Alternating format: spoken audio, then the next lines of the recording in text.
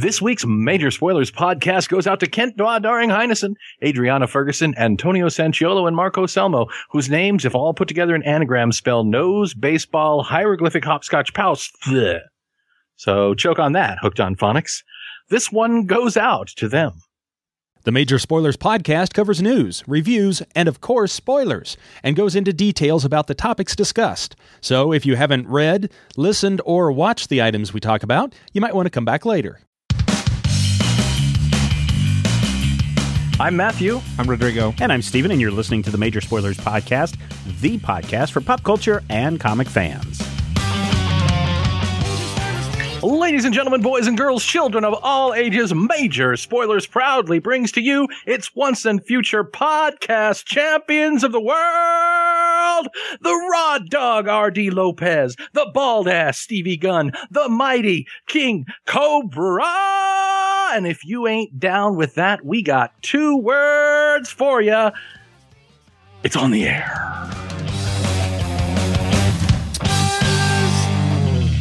Hey everyone, welcome to the Major Spoilers podcast. Thank you for downloading this week. Yay! Got a lot of stuff on the plate, so let's get to some news. Archie's going to swap some genders in this May. The Guardians of the Galaxy are going to get a movie from Marvel Studios. Loki's army is revealed. And Spider-Man meets Spider-Man.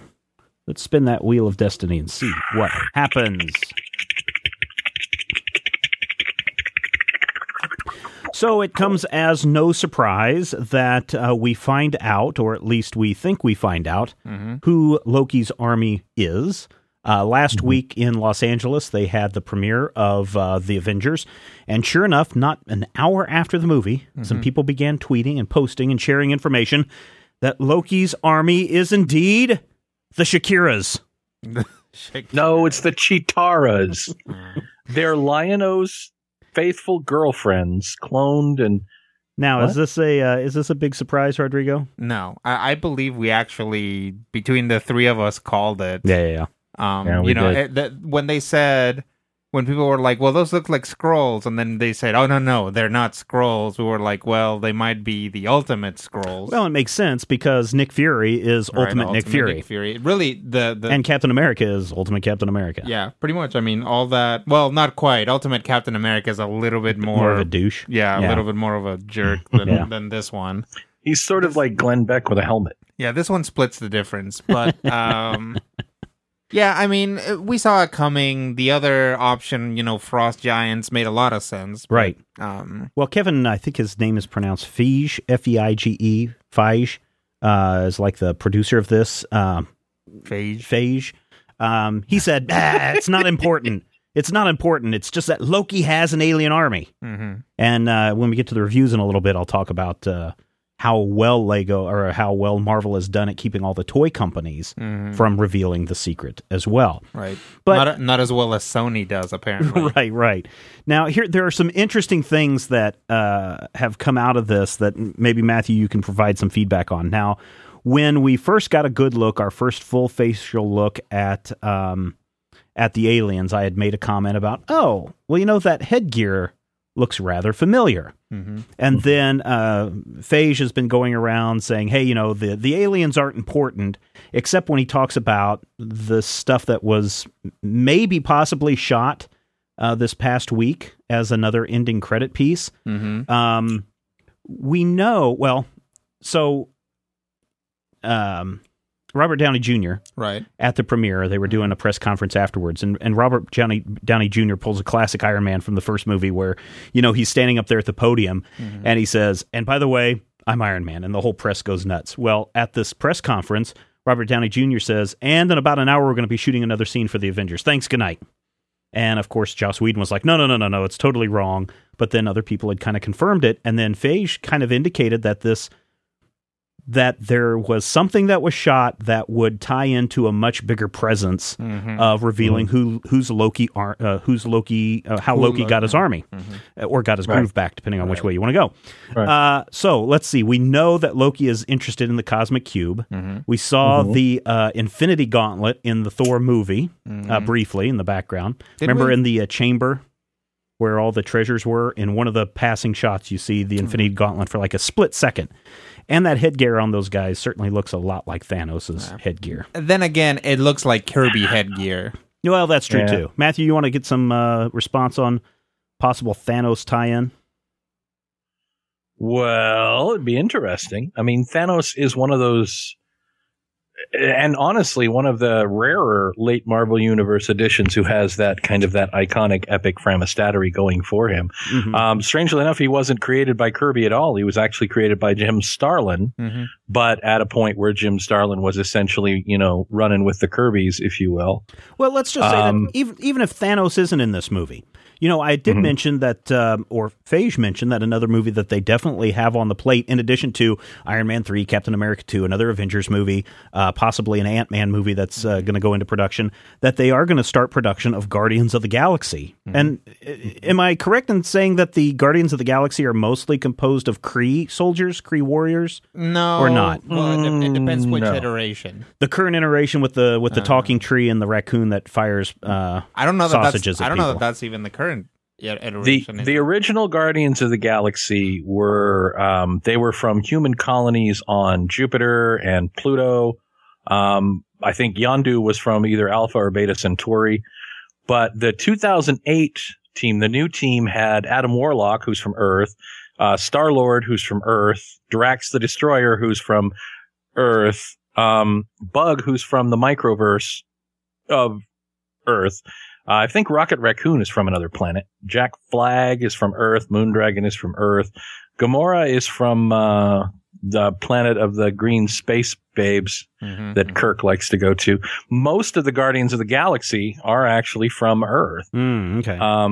I don't know I was that thinking there if you're are any doing Kree in the current Guardians of the Galaxy. Yeah, because if you were using, and the only reason I say that is because one of the images I found when I was looking up Guardians of the Galaxy was the team ready to beam out, and him saying Kree something or other engaged. If you count in the Annihilation, Conquest, stuff Annihilation, before they were full on Guardians of the Galaxy, there was that guy with the hammer, and he was a Kree, wasn't it? Yeah, Roland?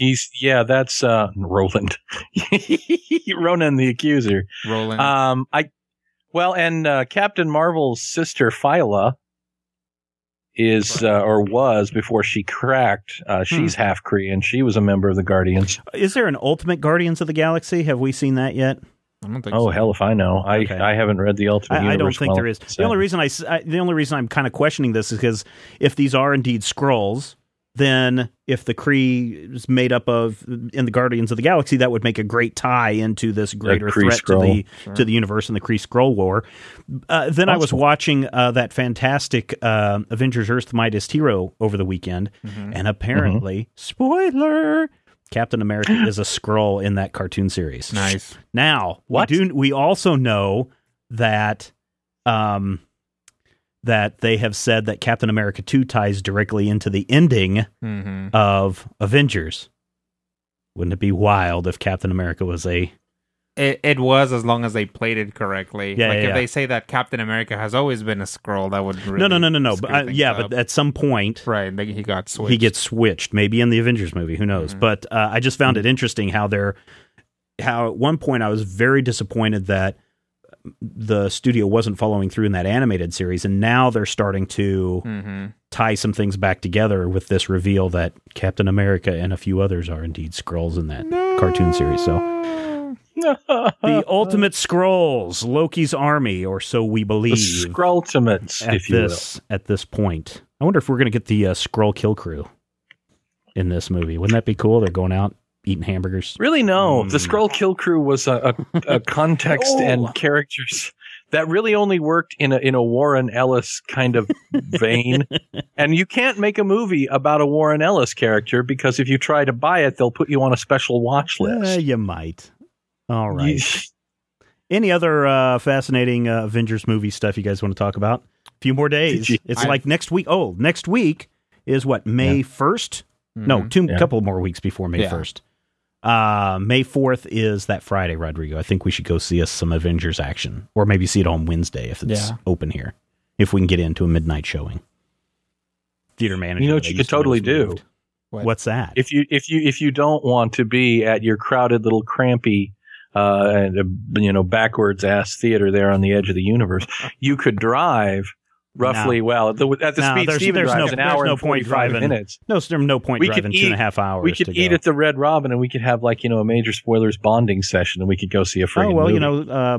Brian and Rob and Brian and Rodrigo and I already do that. You should come out here and join the rest of us, Matthew. I'm hanging up now.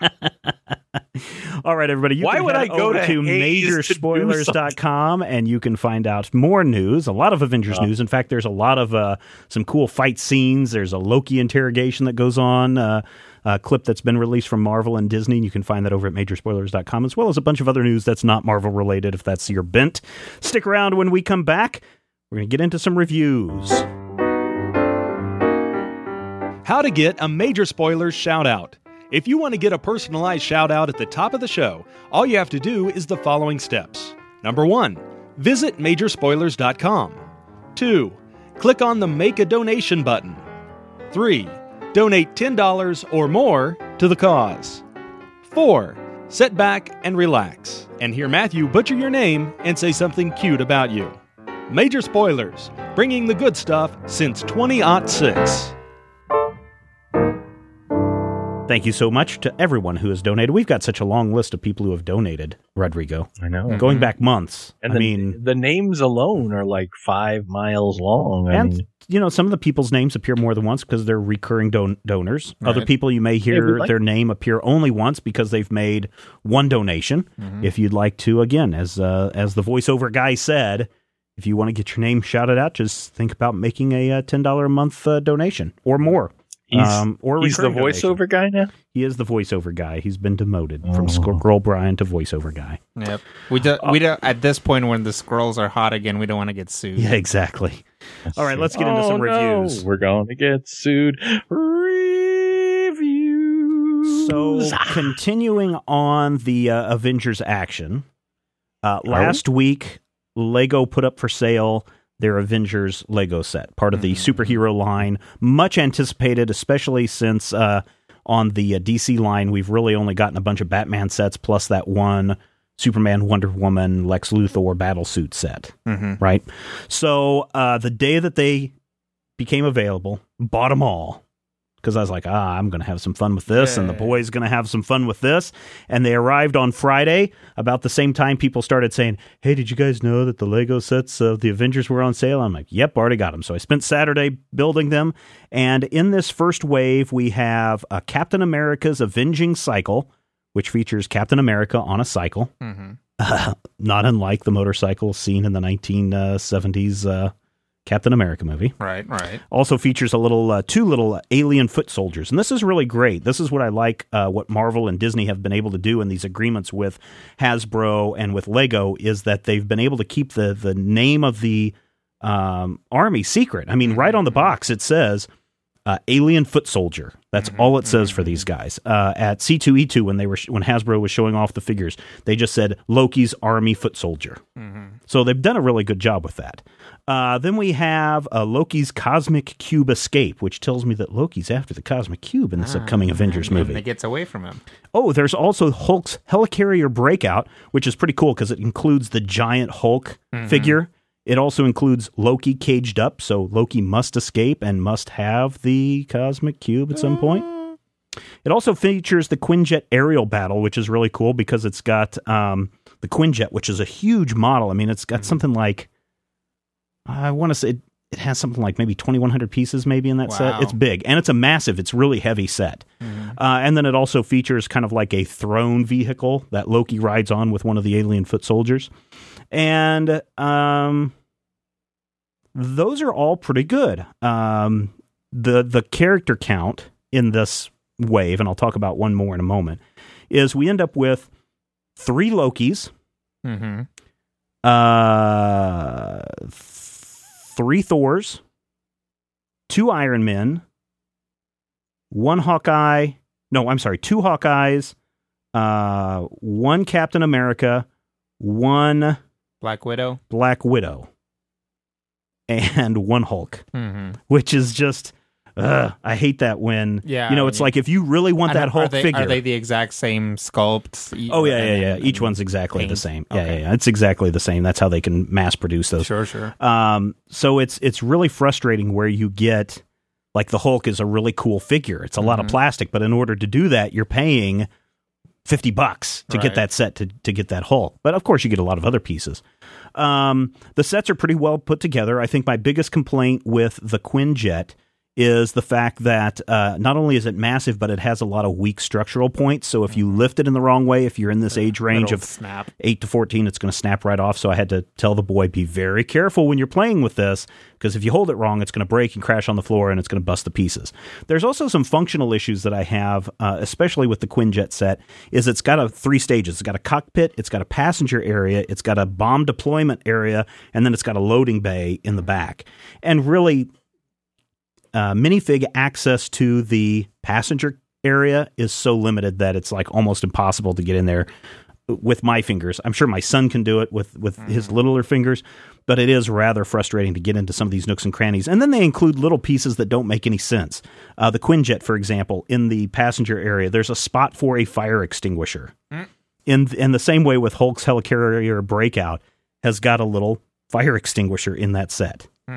Doesn't make a lot of sense, but okay, safety first. Did you get any shield agents with this? There were no shield agents. Because that would be There's funny. no Nick Fury, which would have been really cool to have a Nick Fury. It would have been very cool to have a Kobe Smulders or whatever her name is. Maria Hill. It would have just been fun to have an Agent Coulson in that set. Yeah. You know, those would have been really, really neat. In fact, I think what would have been awesome is if every set included an Agent Coulson, because he's actually the character that has appeared the most in all of these movies. Instead, we get another set that's part of this Marvel Superheroes line, Wolverine's Chopper Showdown. What? That includes Wolverine and a motorcycle, Magneto, and Deadpool in a helicopter. What? Yeah. What? I know, it's like... Yes, you can see all of these sets. Avengers? No. Oh, It's just called Wolverine's Chopper Escape. It's part of the Marvel Superheroes line. I see.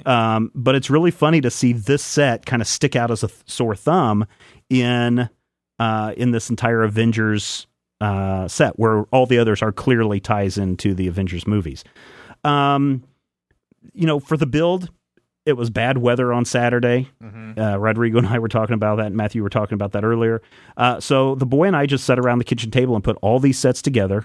It took us about 6 hours to build everything. The Quinjet set is the most massive. It's got 3 different manuals to build the piece. And it's, you know, there's a lot of enjoyment here, whether you're going to play it as the sets are built or create your own stuff, or if you're going to have fun on Instagram like I did. And if you don't follow Major Spoilers on Twitter, you missed that over the past weekend. If you don't follow me on Instagram, you missed the hilarious images. I'll put those up on Major Spoilers and make an article out of that, just as a gallery of fun activities. It's a fun play set. It's also very expensive for all these sets. The cheapest one is $12.99, and that gets you Captain America and 2 alien foot soldiers. Then it goes up the line. Wolverine is $19.99. Loki's Cosmic Cube Escape is $19.99. The Hulk Breakout is $50. The Quinjet is $70. Wow. Which is a lot of money. But again, you look at your kid's face and you know he's going to have at least 10 years of enjoyment with this stuff before he discovers girls. Right. You know, I look at my kid's face and I say, honey, you have a pretty face, but I'm not giving you $70. Matthew, did the Fantastic Four create the Quinjet? No. Okay. Tony Stark created the Quinjet. Okay. I was just curious because the labeling on the Quinjet says FF something something on there as the piece, and I thought maybe they were trying to hint that the Fantastic Four had a hand in really? Yeah. What was it? Well, and that's just like it's just like the airline markers, you know. It may have been the Black Panther who did it, which is since he was a Fantastic Four character. Yeah, I don't know. I just thought I'd bring it up because I looked at it and I said... I'll just say that I will be... It'll please my inner nerd if they refer to it as the Quinjet in the movie, because it always stuck in my craw that when the X-Men movie came out, they called the X-Men's plane the X-Jet. Oh, yeah. I bet this will be called the Quinjet. There's a lot of humor injected throughout this piece, especially when you look at the Hulk's helicarrier breakout. There's above Loki's cell, there's a place for two agents to sit and monitor activities. And on one of the screens, one of the stickers of the screens, it's actually Space Invaders that they're playing. That's how he breaks out. And that, well, it may be. And then and that kind of ties into the one of the Raiders of the Lost Ark sets from a while ago, where it was the Ark of the Covenant chamber, and you look above and there's C-3PO and R2-D2 in the hieroglyphics, which I think is pretty funny. Overall, these sets are nice. They're a tad expensive. Yeah. But I mean, literally for hours of fun, and if you really are into the into Marvel Universe, this might be a bunch of Legos to pick up. Total, you're looking at, what is that? Probably about $100 and $200 right there. So I'm going to give the set overall 4 out of 5. I think there's a lot of unnecessary pieces in order to build up a part. It seems like you could mass produce a widget that is the particular shape that you need, as opposed to using 3 separate bricks to build that up. But, it's part of the creativity in the build and the future fun that you're going to have with this. So 4 out of 5 slices of meatloaf or stars or Lego bricks or minifigs, or in this case, 4 out of 5 of my sets contained Loki figures. So enough about Avengers, enough about Marvel. Let's deal with some other comic book companies. And Rodrigo, you've got something from Oni Press for us this week. It's a company that we don't cover that often on the show. Yep.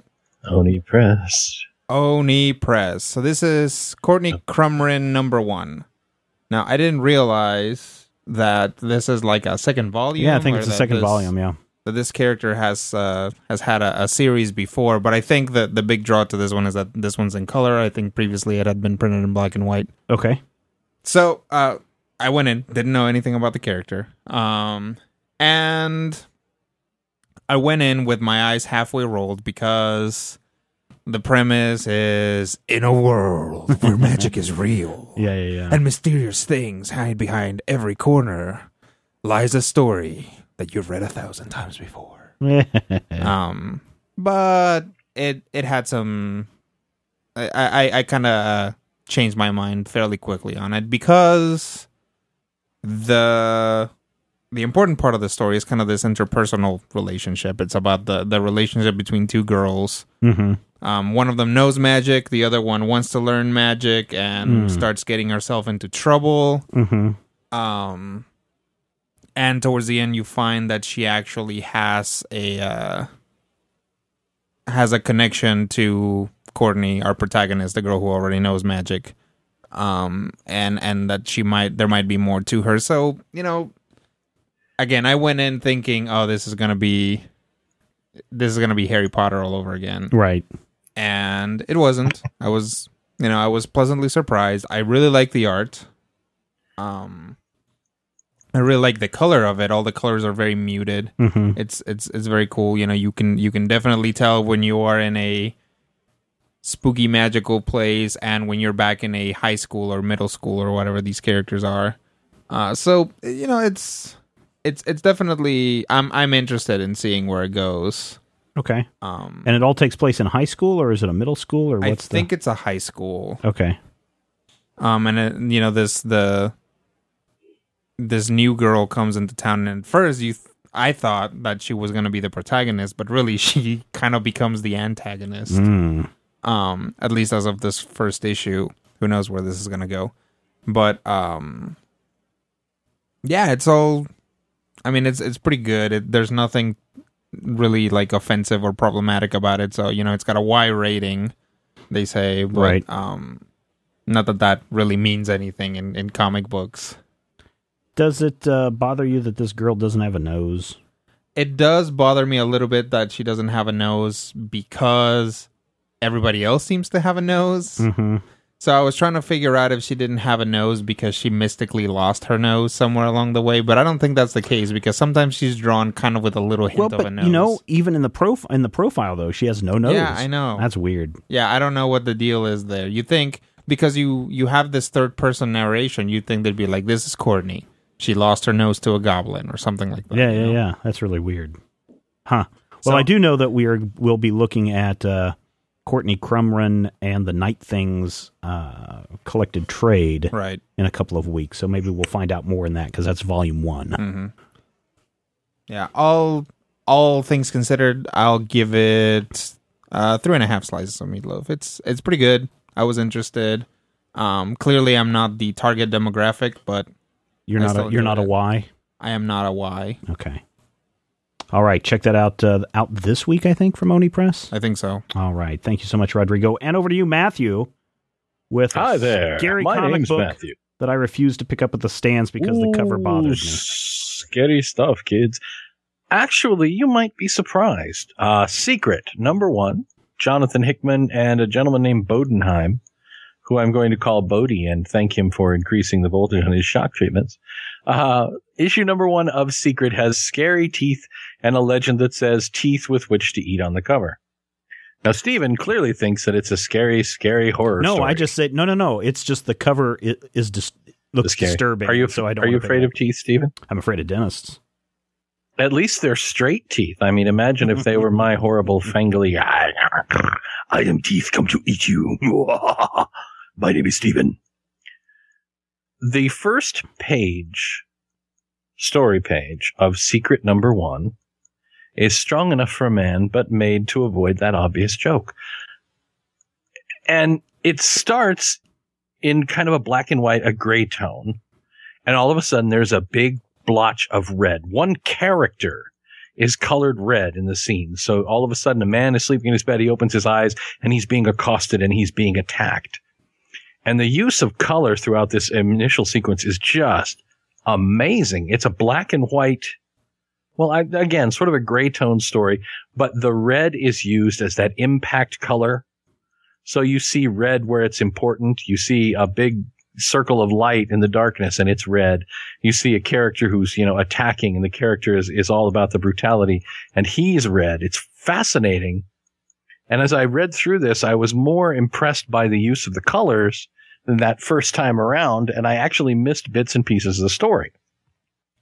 Secret #1, I don't know if I would call it an espionage story, like a spy tale or a corporate espionage tale, but as things go through the story, we find that the man who was brutalized at the beginning works for one of the most powerful law firms in Los Angeles. And that law firm has a meeting with their security agency. And he hands the president of the agency an envelope, and the envelope says, "This is my personal full assessment of your firm's security." And he opens up this envelope, and there's one page, and in little typewritten letters in the middle of the page, it says, "It's shit. Forgive me. I apologize for the inconvenience. Feel free to bleep me as necessary." And of course, we go through the story. Beep, beep, beep, beep. We go through the story and we find that not only has the security firm given him this, they proved it by breaking into the office, planting a thing that logged all their keystrokes, and they now know all the secrets of all the people who run this law firm. Cool. Including a fascinating sequence where the president is like, "I'm going to call the police on you. What do you got to say?" And she says, "I say Frisky Boy 15 isn't a password. It's a personality disorder." Really, really sharp dialogue, great interaction throughout the story. The color use is amazing. You'll have like a page that's entirely blue and then a big pop of orange color.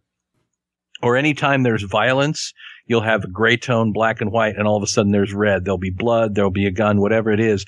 The bits that are meant to really, really catch your eye will be this dark vermilion red, the color of carnal shame. It's just really, really strong. And I'm not entirely sure, getting to the end of the story, if I understand everything that's going on. And it's not oh my God, I'm going to have to read this again to figure out what's going on. It's like, it's the wheels within wheels stories behind the scenes that I'm not actually privy to. Yeah. But the last scene basically ties everything together. It ties the attacks. It ties the security problem. This all takes place in Washington, D.C., so I suspect that we're going to see some sort of political intrigue as well. This is really good. I mean, this is really well done. Yeah, Jonathan Hickman, I've really started to like a lot of his. I mean, he's been writing for a long time, but it's only recently. And I forget what's the other series that he's doing right now that I'm really drawn into. I don't remember it. He did the Red Wing. Yeah, it's not that. It's a more recent one that's going on at the same time. At Image or Marvel? I think it's over at Marvel. What's he doing over at Marvel right now? FF, Fantastic Four. Yeah, I think it's Fantastic Four. He just, he's becoming one of my new favorite writers. Mm-hmm. And the art on this issue is fascinating. You know how we talk about that European heavy metal style art? Mm-hmm. Where you have that real depth and texture, but it still maintains kind of an artistic flair. Right. It's not necessarily something that makes me think of like Milo Manara or the guys that you'd see in heavy metal, but it's clearly something that I feel is influenced by that kind of like Juan Jose Rip, who did Crossed, and all of the guys who worked for heavy metal back in the 80s when we were kids and Rodrigo was not alive yet. Is Jonathan Hickman? He's doing the Manhattan Projects. That's the one I'm thinking of. Yeah. There you go. That's the other one. Yeah. And this is really good. I mean, I read this the same day that I read issue 2 of Saga, which anybody who's seen my review of Saga on the website was like, you can tell I'm kind of gushing. These were equally good books. This is 5 slice of meatloaf material. This is a really strong open. The art is just stellar. I'm really entertained by the whole, kind of an Ocean's 11 vibe where we don't know what's going on. I don't know if it's even a limited series or an ongoing. This issue just says Secret Number 1, April 2012. Mm-hmm. Really, really strong. It's funny if you look at the major spoiler staff picks, and if you're not familiar, listeners, with what the staff picks are, every Tuesday, the major spoiler staff, most, if not all of the writers who write for the site, give their breakdown of what books we would recommend for you to pick up this week. And as I go down the list, Jonathan Hickman's name appears multiple times. You've got Manhattan Projects number 2. You've got Saga, which is there. You've got Saga is Brian K. Vaughan. Oh, I'm sorry, Brian K. Vaughan on that one. But I know Hickman has got I think 2 or 3 books in the list this week at least, where his name appears. So that's why I'm kind of digging on what he's doing this week. Yeah, that's very impressive. And this is an example of a story that isn't. And I say this without the pejorative that it sounds like. This isn't necessarily a comic book story. It's a story that's being told in comic book form. But, so far there isn't anything that you would say is necessarily a comic book element. It is something that I think could have been a television program, could have been a movie, could have been a novel, but they're choosing to tell it as a comic book story. And I think it really works. And I like seeing something that isn't, the adventures of Superman and Spider-Man in their tiny shared universes, which, don't get me wrong, are wonderful. I love them. I read them and I enjoy them. But there's a point where you're just kind of like, okay, why does it have to be Superman and Spider-Man in their universes? And clearly the answer, at least, from Hickman and from a lot of the books I've been picking up lately and a lot of the books that we're, really, really happy with here at Major Spoilers is it doesn't have to be. That's what I've been kind of preaching on for the last, I don't know, year at least or more, is that, I've got probably about a month and a half worth of books stacked up here. And the ones that are in this stack that are unread are the superhero books, and the ones that are being read are the non-cape and tight books. So there's certainly a lot of comics out there for people to pick up and read, and they don't have to be superheroes, and they don't have to have a huge universe that you have to know anything about when you step into it. I mean, the joy of the Manhattan Projects is the fact that you're dumped into this universe where everything you thought you knew is wrong, and you're exploring a multiverse, and you're exploring the characters who were involved in the Manhattan Project in a way that you'd never thought about before. Certainly, you've got books like Atomic Robo, which is not superheroes. You've got Saga, which is not superheroes. You've got, a bunch of fantasy books. You've got all the stuff that's coming out from IDW Publishing, which doesn't necessarily fall into Cape and Tights, and certainly Dynamite Entertainment doesn't fall into Cape and Tights. But it does have The Shadow also out this week. So, who does wear a cape and tights? He wears like a trench coat. He wears like a trench coat and a scarf. So it's actually a cloak, and the tights are under his pants, and he wears them because they make him feel pretty. Image Comics is certainly doing a lot of good stuff with some cape and tights because they do have Invincible. But go and read Fatale. Wow, what an incredible saga that they have building there. I think that's Ed Brubaker on that one. So, there's plenty of stuff out there for people who don't want to read the superhero stuff. So you just have to go out and seek it out. And you can head over to majorspoilers.com, listeners, and you can find out plenty of other reviews and sneak peeks. And you can go and read the question for today over there, where every day we ask you a question and encourage your participation. And you can certainly and because Stephen misspelled forums. we call it faux today, which is even better. Oh, today. Oh, also Jimmy, one of our writers, Jimmy was at C2E2 this past week, and you can check out all of his coverage that he did there, and his loverly wife taking all sorts of pictures that we have a bunch of cosplay stuff up there on the site that I know Jimmy has a wife. To. Yes, he does. Been married for 8 months, something like that. I want to say less than a year. Wow, less than I thought year. Jimmy was like 17 or something. No. He's in college. I can't remember if he's finishing up his master's or his undergraduate. I think it's the same guy. Yep. Jimmy. Same guy. Little Jimmy. Little Jimmy. Speaking of Little Jimmy, it's time. Ask him about his recipe for spider soup. Little Jimmy make the best spider soup. Anyway, let's get to the poll of the week. It's time! Sorry. Oh, that was a jerk move even for me. But it is time, Stephen. What's that for? The major spoilers poll of the week. Poll for the week. So, Silver Gray sent this suggestion, and he just said, who would win, Zatanna or Sabrina the Teenage Witch? And I kind of tweaked that a little bit. Not just a fight between two magicians, but when you think about them, both of these characters, Zatanna in the DC universe, and Sabrina, what's her last name? Spellman. Over in the Archie universe, both very powerful wielders of magic, right?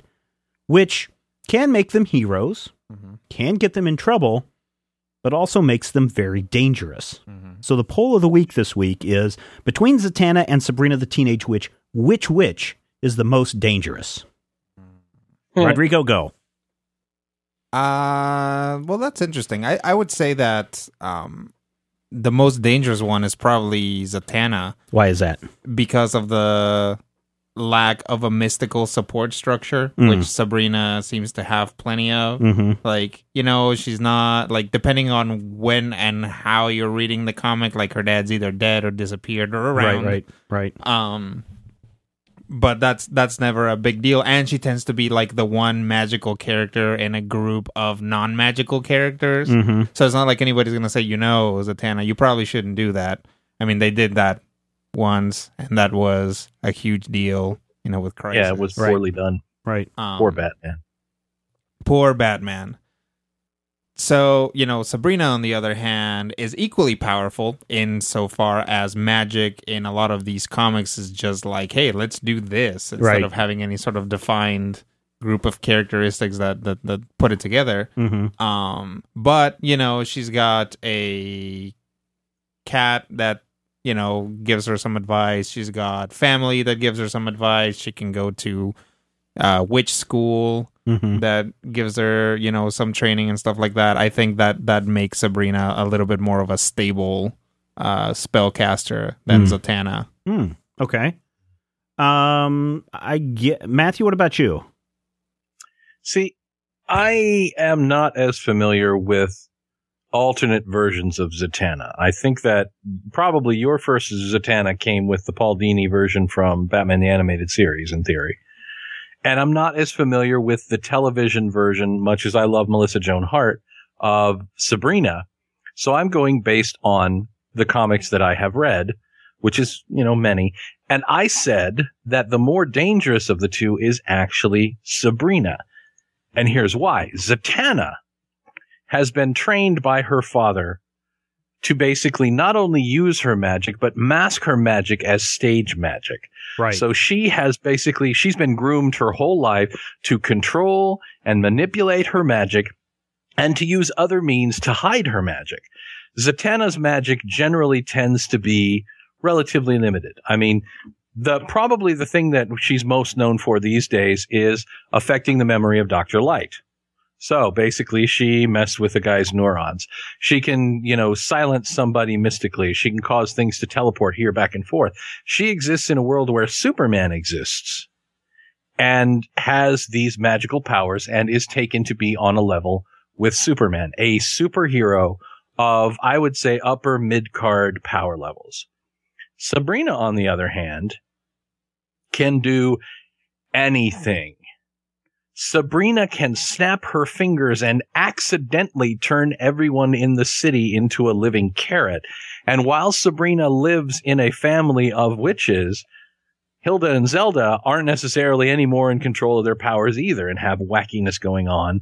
And, eventually you get to the point where she's being manipulated by a warlock who's turned into a cat, or she's surrounded with the groovy ghoulies or whatever it is that she's doing.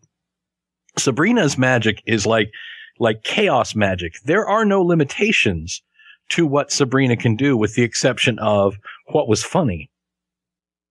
And that makes Sabrina so much more dangerous to me because she's not limited by the rules of her universe, the rules of her family, the life that she grew up with. She lives in kind of an arcane chaos universe where witches hide because witches were, eventually witches were hunted and hated and feared. And the reason why is because they're all lunatics with ultimate freaking power. Yeah, I guess, it really depends on what your definition of dangerous is. I mean, some people, and I think looking at the comment section, a lot of people equate danger to power. Mm-hmm. So which one is the most powerful? Well, yeah, Zatanna, I think a lot of people are saying Zatanna because she does have all of these capabilities and has control of those capabilities, which makes her dangerous. I look at dangerous as being which one is the biggest threat. And certainly when you look at what Zatanna did to the superheroes and to Dr. Light and to the villains that was revealed as a retcon in Crisis, that certainly does make her seem very, very dangerous. Mm-hmm. On the other hand, Sabrina the Teenage Witch, and Zatanna can take down Superman if she wants. Or does Superman still have a weekness to magic or not? Yeah, I think he does, sort of. Okay, so she could take down Superman just, like that. Mm. Potsnam or whatever she's got to say. Sabrina the Teenage Witch, on the other hand, is still learning magic. And she's not in control of her magic. And as we'll see in May in Archie Comics, she sees the boys and the girls fighting and says, well, let's see what it's like if they were in their other, in the other person's pants. Mm-hmm. Snaps her fingers, and now Archie's a girl, and Valerie or Veronica and Betty are boys. Mm-hmm. And so that's going to Valerie lead to might be a boy too. Maybe. Valerie was a girl before. But we have a person who is more of a danger to those immediately around her. Mm-hmm. And that makes her even more of a threat. So for me... And she's a teenage girl who is at the mercy of raging hormones. Well, not that teenage boys are any better off. Depicted that way, but I went with Sabrina the Teenage Witch because she's more dangerous. She's a dangerous threat to herself and to those around her because she doesn't have control of the magic as the others do. So 2 for Sabrina, 1 for Zatanna. That is not how the rest of the Major Spoilers Nations voted this week, Matthew. It is not. And I think that the reason that they did that is because they're wrong. 180 votes is what I'm looking at right now. A whopping 83%, or in this case, just shy of 165 people saying Zatanna is the most dangerous. I think that the question, the question that seems to be being answered by the responses is who is the most capable? Mm-hmm. Sabrina only 17%, but it may also have something to do with the picture of Sabrina that you have there, because that's scary. She looks like Phyllis Diller. Oh, no, she doesn't. All right, listeners, you can head over to Majorspoilers.com. You can cast your vote and in look the poll at of the Phyllis week. Diller. And if you have any suggestions for the poll of the week, all you have to do is send them to podcast at Majorspoilers.com, or you can call the Major Spoilers hotline at 785-727-1939 and leave your suggestion there. We're going to take a quick break and listen to those comments from the hotline. And when we come back, we're going to be talking about RATFIST. Greetings and salutations, Major Spoilers. Cat Halo from the forums here with a couple of thoughts and a couple of flicks. Firstly, Cabin in the Woods. Cabin is awesome, but keep in mind, I'm a big Joss fan and a horror fan, so I was always going to like this movie. The cast, who were, for the most part, pretty much nobodies when it was filmed 3 years back, are all brilliant, embracing their respective stereotypes very well. The writing is amazing, it's pure Joss, it's very funny, pretty scary, and wicked smart. It takes every horror trope and cliché, embraces it, twists it, gives them a new context. Drew Goddard, who is a veteran writer of Buffy and Angel and Lost, makes a solid directorial debut, brilliantly balancing all the different elements of the script. So, while this may not be a perfect movie, I really can't think of any flaws. It's so meta it hurts, but that's essentially the point. Go see this film. If possible, without seeing any trailers or anything, but just go see this film. On the flip side of the movie coin, there's Battleship. Right up front, this is just a bad movie. In every way, a movie can be bad. The script is bad, with a really dumb story and very dumb dialogue. The acting is, for the most part, bad. Liam Neeson is criminally underused. What's-her-face, Ribena, is obviously trying to be Vasquez from Aliens and misses. And Taylor Kitsch is just a little disappointing, especially as he's been reunited with the Friday Night Lights creator Peter Berg. The special effects are kind of awesome, though, in a Halo meets Transformers kind of way, and I suppose there are very cool nods to the game sort of littered throughout. So in the right frame of mind, some fun can be had here, but only some. With expectations suitably lowered, you might enjoy this when it opens stateside next month, but don't say I didn't warn you. When will Hollywood learn and stop trying to turn games into movies?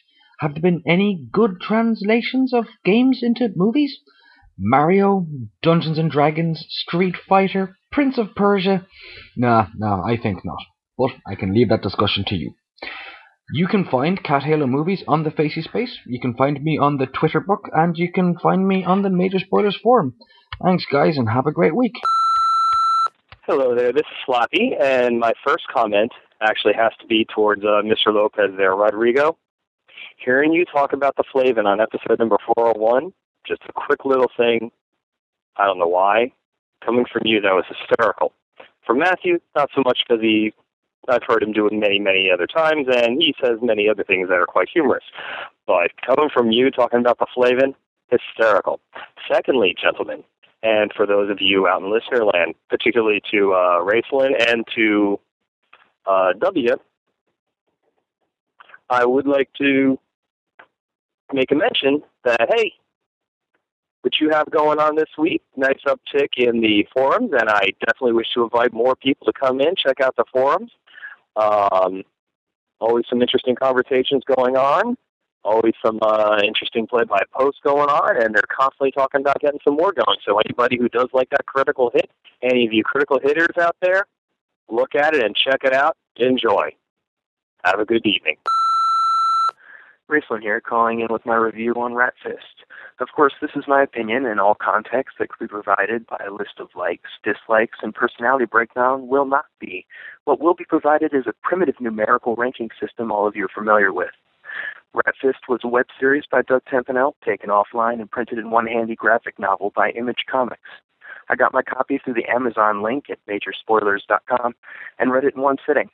Now, that may not be impressive at 158 pages, but RATFIST having to drive the daily online readership and still deliver a compelling story arc impressed me. The humor is good and the story is well written, but sometimes it felt dated, suffering from my Mystery Science Theater syndrome. Just to cut that statement, I love MST3K and enjoyed Mike Nelson's forward. In fact, it was that and Doug Tempinell's Earthworm Jim that attracted me to this book. Normally I would say this baited me in, but this title surprises and let me off the hook. It stands alone, and those with at least a couple decades on them will enjoy this one. I'll leave the spoilers to the guys, but I give RATFIST 4 out of 5. Well, thanks, guys. That's my review for RATFIST. I hope you guys enjoyed it. Just on a side note, I just wanted to say to Slappy and Navarre, thank you for you're welcome on the forums, and I will see more of you in the future. Take it easy, guys. Love the podcast, and talk to you next time. Hey, this is a comment about Doug Knaple's RATFIST. The book is real poorly drawn, poorly written, terrible character development, terrible plot. I can't recommend buying it. I regret buying it. This is Doug Knaple. Thank you. Thank you to everyone who called this week, including that one guy who called in to say nothing nice about RATFIST. If you'd like to call in and leave a comment, a thought, an idea, a suggestion, all you have to do is call the Major Spoilers hotline. Matthew, that number is 785-727-1939, the Major Spoilers Gender Swap Hotline. Yes, you can leave a message from That was my girl voice. Mathena. I'm a girl now because I'm on the internet. You can tell because I'm a girl. So a while ago, This is how I talk. took a look at Doug Knaple's, what is it, SciTech? Creature Tech. Creature Tech, which we all kind of enjoyed. Of course, Doug Knaple being the one creator behind Earthworm Jim. Mm-hmm. Loved the cartoon series, had the action figures, played the video games. Project Geeker. Yeah. And the Neverhood, right? Yep. So now we come to RATFIST. Yes. A different type of RATFIST. vigilante story. It always sounds like an insult. RATFIST, what'd you call me? This is an interesting character. And you know what's really funny about this is a webcomic, as mentioned, collected into trade form, which is great because you don't have to slog through 150 pages on a website. Although if you did, it would probably be okay. Volume. But the interesting thing in this is that we don't have to get an origin story, but about, 10, 15 pages in, you're going, wow, this is a lot like Earthworm Jim. And right about that same time, Earthworm Jim appears in the comic itself, which I found very, very funny. Yeah. But Rodrigo, give us a breakdown of RATFIST. You're more familiar with this work than I think the rest of us are. Probably not by much. This is actually, sitting down to read this is the first time I've read it from beginning to end. I've kind of popped into the site to check what was going on. But I'm really bad at keeping up with webcomics. Either way, RATFIST is the story of this guy who is a costume vigilante who dresses up like a rat and goes around and investigates things. Currently, he is investigating the place where he actually works. So he goes in and he's investigating it, and then all of a sudden he gets bitten by a magical rat. No! And gains rat powers. Rat powers! And also starts to look like a rat. So he is a rat. Oh yeah, and then he needs to go talk to his girlfriend, so he needs to have a mask made of so that he'll look like a man. So he's a rat dressed like a man, dressed like a rat. Yes. At certain points in the book. He has to cut off his own tail with carving knife. Right. He freaks out because his tail is freaking out on him, so he cuts it off, which then makes it so that the tail is able to talk. And the tail expresses. And then the tail becomes the voice of his most personal interior thoughts. Right. We're jealous of rich people. Our boss is holding us down, and we're not being paid for our good ideas. Yeah. I want to eat all the pie. Yeah. I mean, there's some... The tail talking is very funny, but it's also kind of creepy in a weird sort of way. Absolutely. It's a severed tail that on several occasions helps RATFIST by spraying blood on people. Yes. Very disturbing. And they're like, I'm very offended. Monkeys. The other thing that I find very interesting in this story is that the character RATFIST is not a stable person, or doesn't come off as a stable person. No, he's really what he comes across as to me is a total poser. Like, he's got all these ideas of what he thinks is cool and what he likes, but he doesn't really believe in them necessarily. And that's a lot of the time where the tale comes in. Well, there's even, when we talk about beliefs, which I think is what we end up with as the core of this story is, he's an atheist. Right. And he doesn't believe in God, and he doesn't believe in really anything but what he can do. And so his talking tail bothers him. Right. The fact that there's a magical talking tiki god or tiki being, space tiki, that has powers bothers him. The fact that he can travel through the past or the future, that angels are chasing them, doesn't bother him because he's an atheist. He doesn't believe in any of that stuff. But he just comes off as someone who is, I don't know. The RATFIST to me seems like a smash up between Earthworm Jim and the Tick. Did you get that, Matthew, or not? I mean, I'm not saying it's a ripoff, but if you were to smash those two characters into one another, the resulting creature, character, person thing would be along the same. Maybe Arthur from the Tick. Yeah, maybe that too. But yeah, I don't know. I kind of felt like I think that the Tick and RATFIST do have some parodies of the same stuff. Specifically, that Batman vigilante thing. The Dark Avenger night, blah blah blah. Mm-hmm. But I think this is. I don't know if I would get this so much as the Tick, because even though the Tick was essentially a joke, the Tick was a relatively accidentally effective character, and RATFIST throughout this is kind of a schmuck who's carried along by the plot, and most of the time is done in by his own ego in the voice of a talking tail wrapped around his chest. Mm-hmm. Whereas the Tick actually functions as a pretty decent superhero, all told, if you count all of his victories up. But the thing that I really love about this, and the thing that kind of sets it apart from the Tick for me, is that the Tick always had more of a conventional comic book narrative. Mm-hmm. This is like pure stream of consciousness, Finnegan's Wake kind of thing. Yeah. Where all of a sudden you'll see the character sneaking in and he's hanging from a rope and he's like, I smell tuna and bananas. What? Yeah. What the what? Yeah. And I think part of that is because this is a one page at a time webcomic, right? Mm-hmm. And so if you're presenting one page once a week or 3 times a week or whatever, you kind of have to tell the story and get a punchline or a gag in nearly every single time. Mm-hmm. And for the most part, I don't see a lot of punchlines. Well, but I mean, you get a lot of weirdness going on, which makes that, honestly, to me, that's the joke, is the weirdness. Yeah. Honestly, I don't know, Matthew, if you were aware of that, if you were aware that this was like a one page, but this makes a lot more sense if you think about it that way, because a lot of the stuff, like a lot of this time, the story seems very like choppy, mm-hmm. and that's why is because mm-hmm. he's like trying to wrap something up in a single page or trying to expand something past a single page by like basically with the insertion of a punchline, and then the conversation can continue in the next page. Right. And I kind of like that method of storytelling.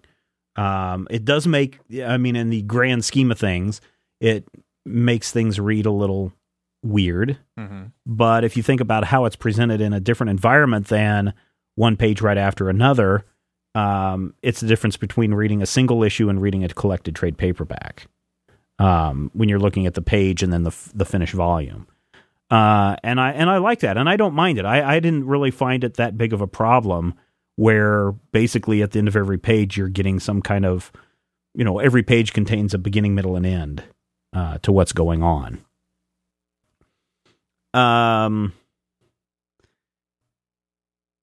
Yeah, the Earthworm Jim bit. What'd you think of that? It was interesting, and I think it was. I honestly think it was put there entirely for the people that when they saw him swinging with that tail, they were going to be like, "Oh, this is just like Earthworm Jim." Yeah. So before anybody can say anything, he's like, "Here's Earthworm Jim. Shut up." And Earthworm Jim is like, "Who are you?" He's like, "I don't know." And then they have the big bit, and he's like, "Ask yourself, can you trust a grown man in a rat suit?" At which point, Earthworm Jim screams and runs away and is never seen again. Yeah, I think it's. I like that part. That's more of that stream of consciousness. Well, I'm done with Earthworm Jim now. Let's go see if my boss is a giant cat who cured cancer. Mm-hmm. Well, yes, and that's the thing. RATFIST wants so much to become a real boy once again, mm-hmm. That he's willing to break back into where he works and use his magic tiki key carved out of coconut husk, mm-hmm. and enter the magic room, which no one is allowed to go into, but everyone who goes in, transmorgified as a furry, mm-hmm. comes out once again as a human, and he wants that solution. But he gets in there, and the space tiki feeds him a bunch of lines. Right. The the space tiki is a space tiki from outer space. He is a roughly carved pagan idol from outer space. Right. And he is able to separate the essence, like basically take out the soul of things and meld them with other things. Which is essentially kind of how RATFIST gets his powers. Right, because earlier on, we find out basically that they lost track of a rat soul, basically, and RATFIST finds it, and that's how he gets his powers. Which makes the simian ichthys a little bit strange. First I got bit by a monkey, then by a magic trout. Then I got bit by a trout. That's why they call me the monkey trout. Yes. Who by Get the way, your paws off me, you darn dirty ape fish. Who incidentally ends up actually assaulting Dogton Apple within this comic. Yes, this book, when we talk about granted, this is a spoof of comic book superhero type stuff, but it's fun whenever you can break down the walls and break down the barriers and actually insert the creator into the comic book, very much like the creator inserted himself into our comment section a little bit ago. But it also does bring up this question of belief systems is in here. RATFIST does not believe.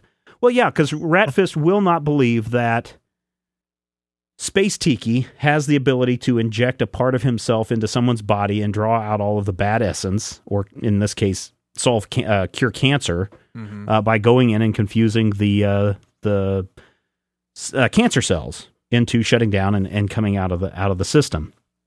And I find that kind of real interesting because as the two are trying to make their escape, and of course they what's his name, Black Cat, is that the big bad guy? Mr. Black. Oh, Mr. Black. He is sad. Black's sad. We bounce through some universes and we go to this point with this juncture between heaven and hell or whatever, and they're just like, we'll be okay as long as the angels don't notice us. And RATFIST is like, but I'm an atheist. And Tiki doesn't really care about it. He says, hey, run down that way and go into the future. Take the future door and everything will be okay. But everything's not okay when RATFIST arrives apparently 4 years into the future. Right. Give us a breakdown, Rodrigo, of what he finds in the future. The world has gone to crap chili. Why?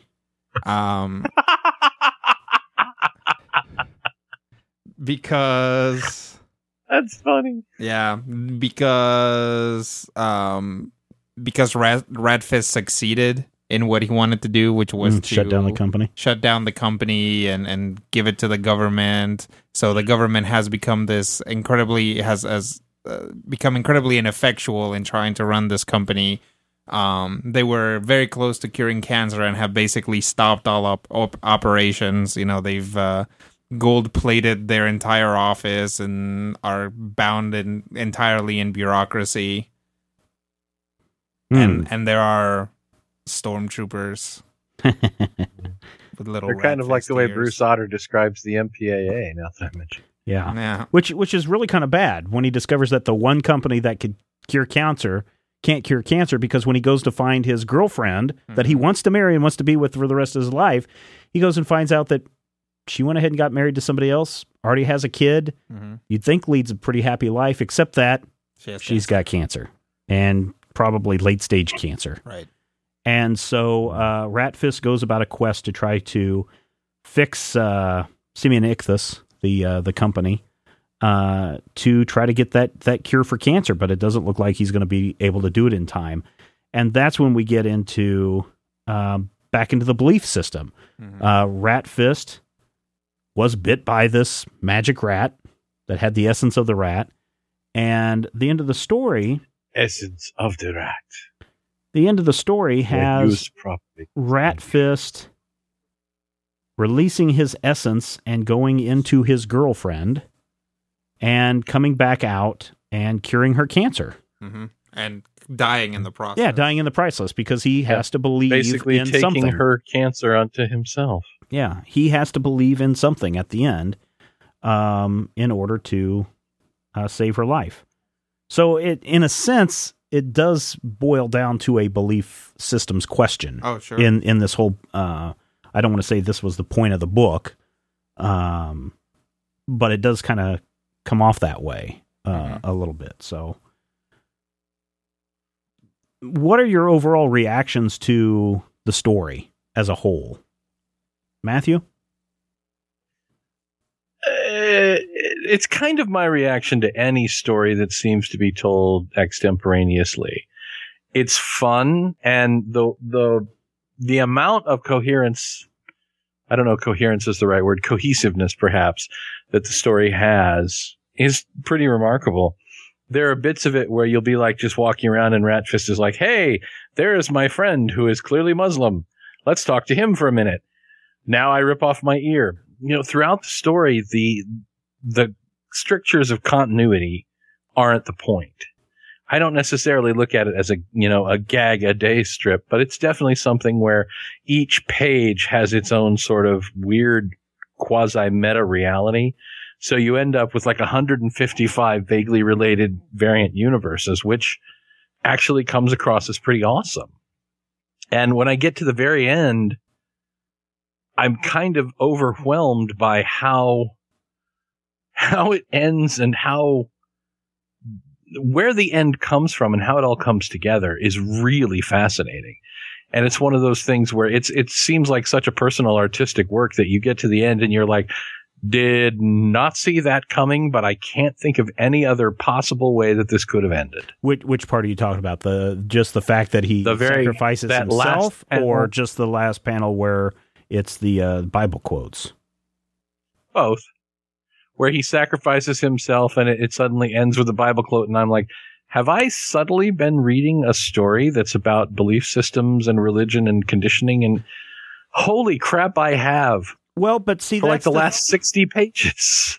Well, but I really wish we could have gotten Doug on the show. And Doug, if you're listening, you're welcome on the show at any time. From what I understand, Doug has a very strong religious belief system, and there's nothing wrong with that.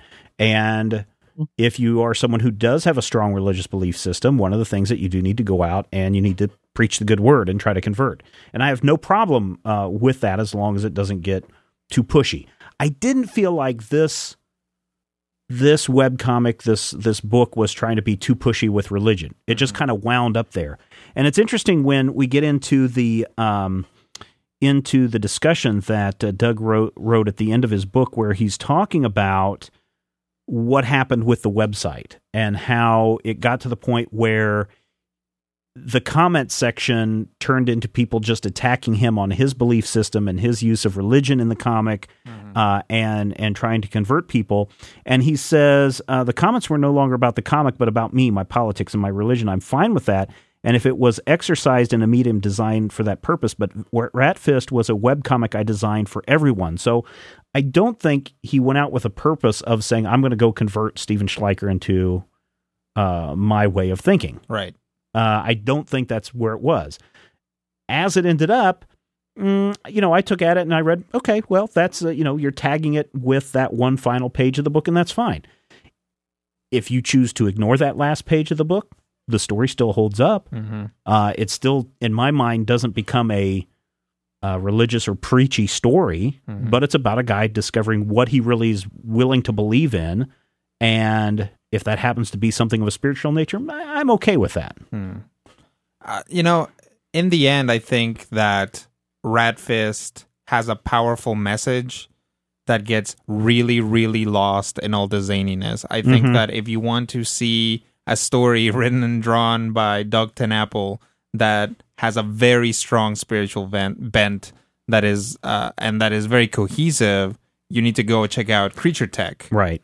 RATFIST, for me, just got really lost because we do get into politics, we get into science, we get into religion, we get into all this stuff, but nothing lasts more than a page.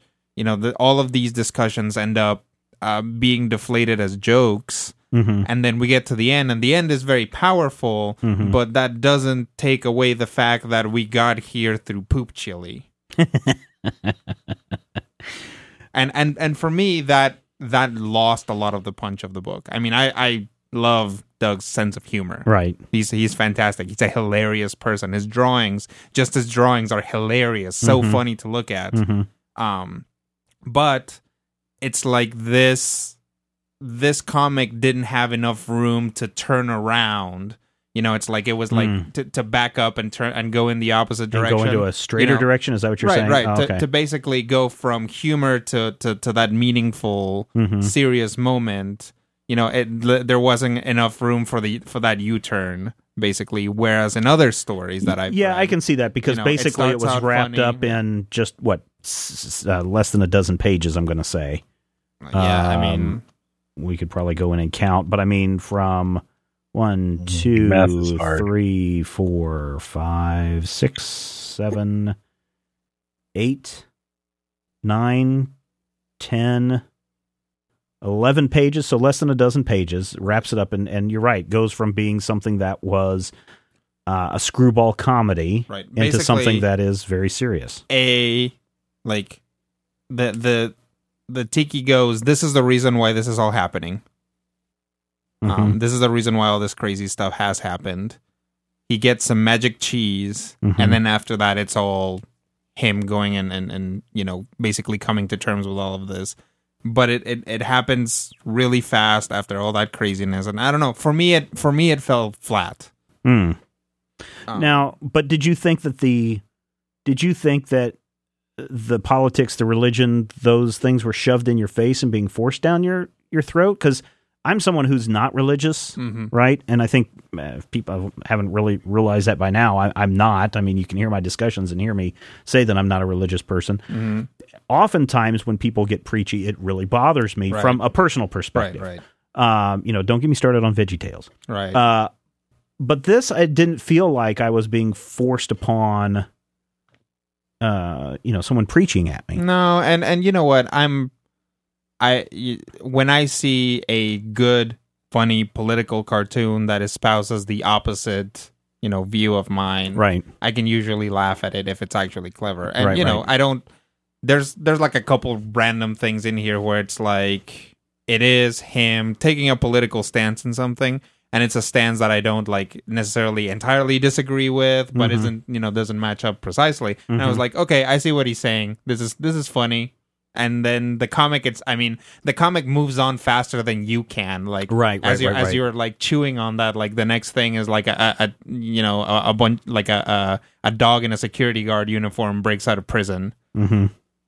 Matthew, are you the same way? I mean, were you offended, put off, didn't mind? Did it even come across as okay? It didn't to me, which is why that last page was such a surprise for me. I mean, there were discussions of, you know, heaven and angels dressed like Luke Skywalker, and they sent the space tiki to hell and went, ha ha, that was kind of cool. But I didn't necessarily find that to be much more than just background, any more so than, you know, his friend being Muslim, or the quote from the Wizard of Oz, or the fact that for some reason there was a guy who was half rhinoceros. You know, there's one page where he just swings down and punches out a furry. Yay. Okay, well, all right. I can get behind that kind of a thing system. that happened. But I didn't necessarily feel like, you know, I don't feel like the artist's particular spirituality was something that was really heavy-handed. I don't feel like it was something that I certainly didn't notice it until the end, which again, you get to that ending, I'm like, bwong! Hello! That is a quote from the Bible, hello. You know, and it works. And if I look at it just from the perspective of random, we love you, you giant random Q, that ending works just as well, because the first time I read it, I actually read it as a parody of the end of superhero stories, that parody of the end of the Adam Warlock, or the Captain Marvel story where the hero sacrifices himself, and here's a biblical quote over a severed rat ear on the sidewalk. And I'm like, is this serious? Is this a joke? Is it part of the whole random wackiness? And it works to me on both levels. So I don't feel like anything was shoved down my neck. I think that, I felt that same way. I mean, overall, is this a book written for everyone? Sure it is. Is it going to upset some people? Sure it is. In the end, the central character, in my point of view, of RATFIST has a very sad ending, but also a very uplifting ending, where, as Skrull Brian's kid would say, he made the ultimate sacrifice.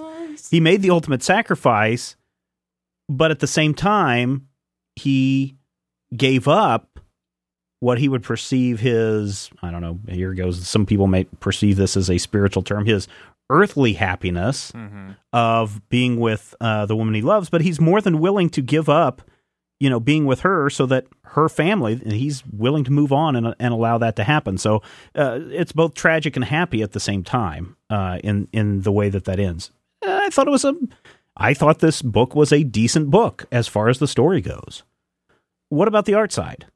Rodrigo? Hilarious. Love it. Matthew? Wacky. There's just something about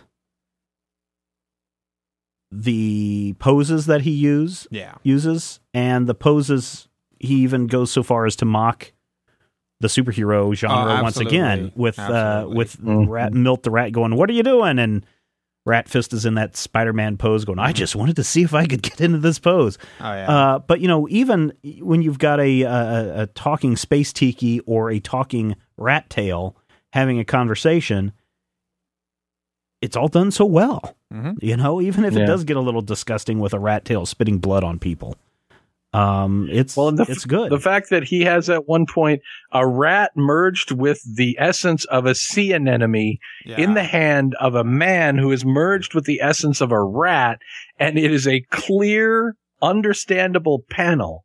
It took me 13 seconds to explain what this panel just shows, and you look at it like, is that a rat combined with a sea anemone in the hand of a man who's part rat?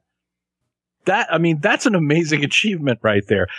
Taking that particular bizarre moment and making it clear and understandable and relatively awesome, I might add, is, that's the difficulty. That's the thing where you kind of look at that and go, okay, there's definitely some serious artistry going on. And when you say space tiki, I want you to imagine for a moment what a radioactive alien space tiki looks like, okay?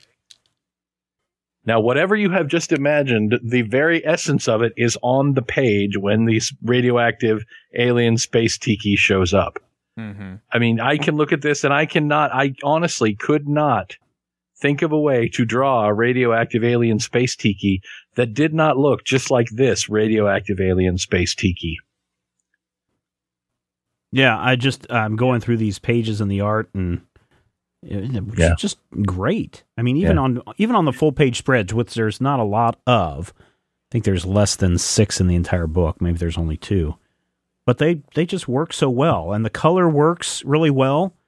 In the explosive moments, you have brightly colored backgrounds, and in other moments when you're discussing concepts, the background doesn't need to stand out, and you don't have to add with Doug's style. Or the artist style, you don't have to, Doug's style, you don't have to draw a lot of detail in the background, which is usually one of my big hang-ups, is when you create a world that's flat, where it's just the characters interacting in a colored background. But, the backgrounds are colored in such a way where they're not always just a solid color. Right. It's a nice mixture of the watercolors and the heavy ink and the painterly styles, and it works really well throughout. This is a book that I'm glad that I bought when Rodrigo first brought up RATFIST. Seems like eons ago. So for me, I enjoyed this book. I think it's going to be a book that a lot of people will enjoy, but I also think there's a lot of people that will potentially be turned off in spots by it. This is not something, I don't think this is an all ages book for sure. No. I'm not going to let my 4-year-old read this at this point. But down the line, he will probably want to pick it up and check it out simply because it has a monkey trout on the on one of the covers. Rodrigo, what are your thoughts for you? For me, I really love Doug TenNapel's work. I've been a fan of his since Earthworm Jim. Mm-hmm.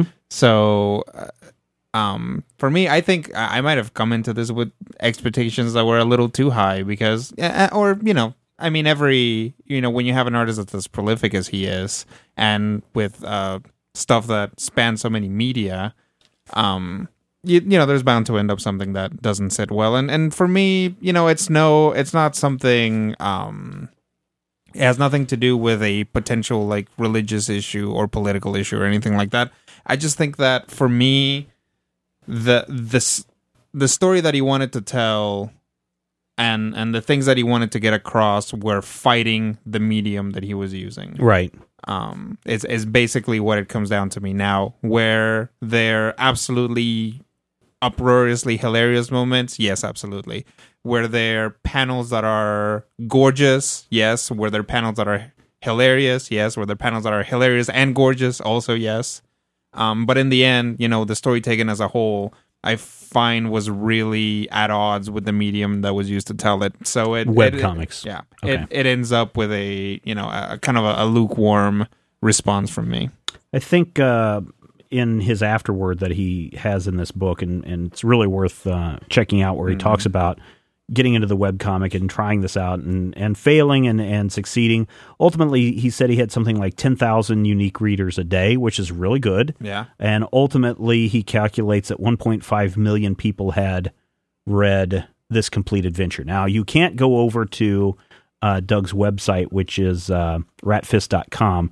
You can't read the entire webcomic online anymore. You can only read up to the first 51 pages. Mm-hmm. It's been taken offline so that you can go in and buy the trade paperback, which is fine. Mm-hmm. So I think, in a sense, I kind of agree with you that perhaps the medium may have hindered the reading experience, but I don't know. I guess it's just, I don't know. I guess I'm personally so used to reading webcomics in that serialized format that it kind of flows for me.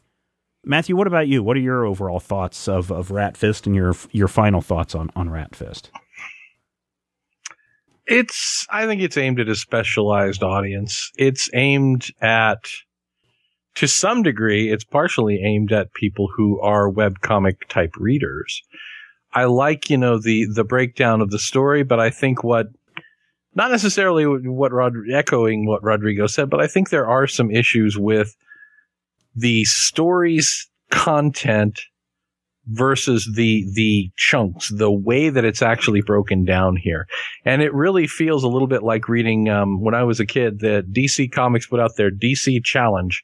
12 issues written by 12 different writers with 12 different teams. And each issue ended with a huge cliffhanger that the next creative team had to clear up. And the cliffhangers got so ridiculous that by issue 12, they had essentially retconned the first 11 issues. They didn't necessarily play by the same rules.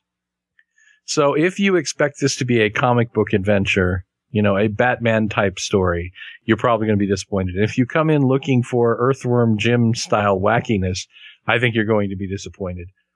If you come from Steven's perspective of, I wake up in the morning, I have myself a beer and read 53 webcomics, I think you're probably going to be right on task with this. It's not bad by any means.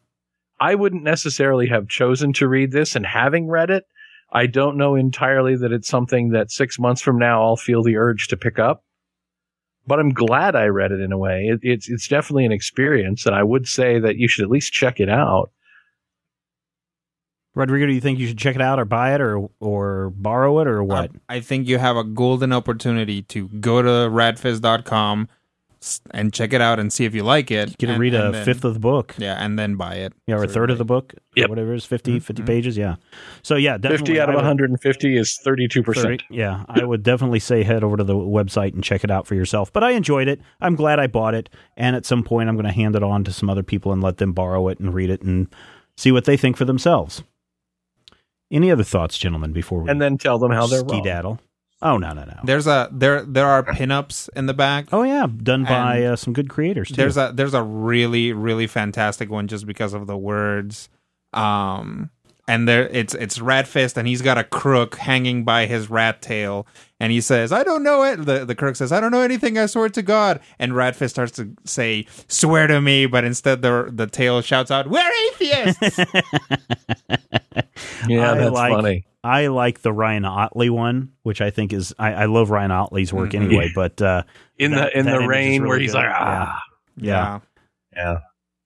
Yeah. There's some good pinups. Scott Kurtz has provided some. I think one of the pinups. Mm-hmm. Or no, not Scott Kurtz, although he did comment on it. Scotty Young, Ryan Otley, Christopher Hastings, Catherine Garner, Ethan Nicole, who does Axe Cop, and some others who are in there. So yeah, I don't know if I felt an influence of Axe Cop, but I think that Axe Cop is definitely in the same vein, the same general sort of genre, non-genre here. Yeah. Yeah. And then Axe Cop made everybody in the world poop their pants. Because he could. All right, everybody, that wraps it up for this episode. Thank you so much for listening and being part of the Major Spoilers experience. Next week, we're going to be taking a look at Punisher, Circle of Blood. Why? Because we know that you love comics, and we do too, and we will talk with you soon. If you have any questions, comments, topic ideas for future shows, or would like to sponsor a show, send an email to podcast@majorspoilers.com. Visit Major Spoilers at majorspoilers.com and be sure to check out the Major Spoilers Forum. You can also follow Major Spoilers on Twitter at twitter.com/majorspoilers and on MySpace at myspace.com/majorspoilers. If I had the X-ray vision of a Superman, I could save a few bucks and stand around and read through the covers of the comics on the stand. But although every other page would be backwards, I suppose, I could still read the evens and the odds. Well, I don't know. Guess I haven't thought this all the way through. Plus, as soon as the comic book store guy knew, he kicked my butt out on the corner. What a major spoiler. What a major spoiler. Think about a better way. If I was hulking green or gray, I could just bust through that brick wall, take their comic books away. But then the little meat would deal with all the tanks and bombs and guns. Have you ever tried to read a series with all that going on? Guess I need to rethink this plan. How would I back and board my comics with such huge hands? Guess I already told ya. What a major spoiler. What a major spoiler. Yeah, yeah, yeah. What a major spoiler. What a major spoiler. If I'm stark raving rich like a man of iron, I might not be surprised to find that I might actually have the heart cold to follow an entire storyline. But would I really even need to read up on all those escapades? I mean, who needs such distractions when your sister's such a babe? But the downside is such a beast. Being shot up in a fun bee in the Middle East with a gang sign throwing soldier. What a major spoiler. What a major spoiler. Yeah, yeah, yeah. What a major spoiler. Whoa, whoa, whoa, whoa. What a major spoiler. Major Spoilers is copyright 2012.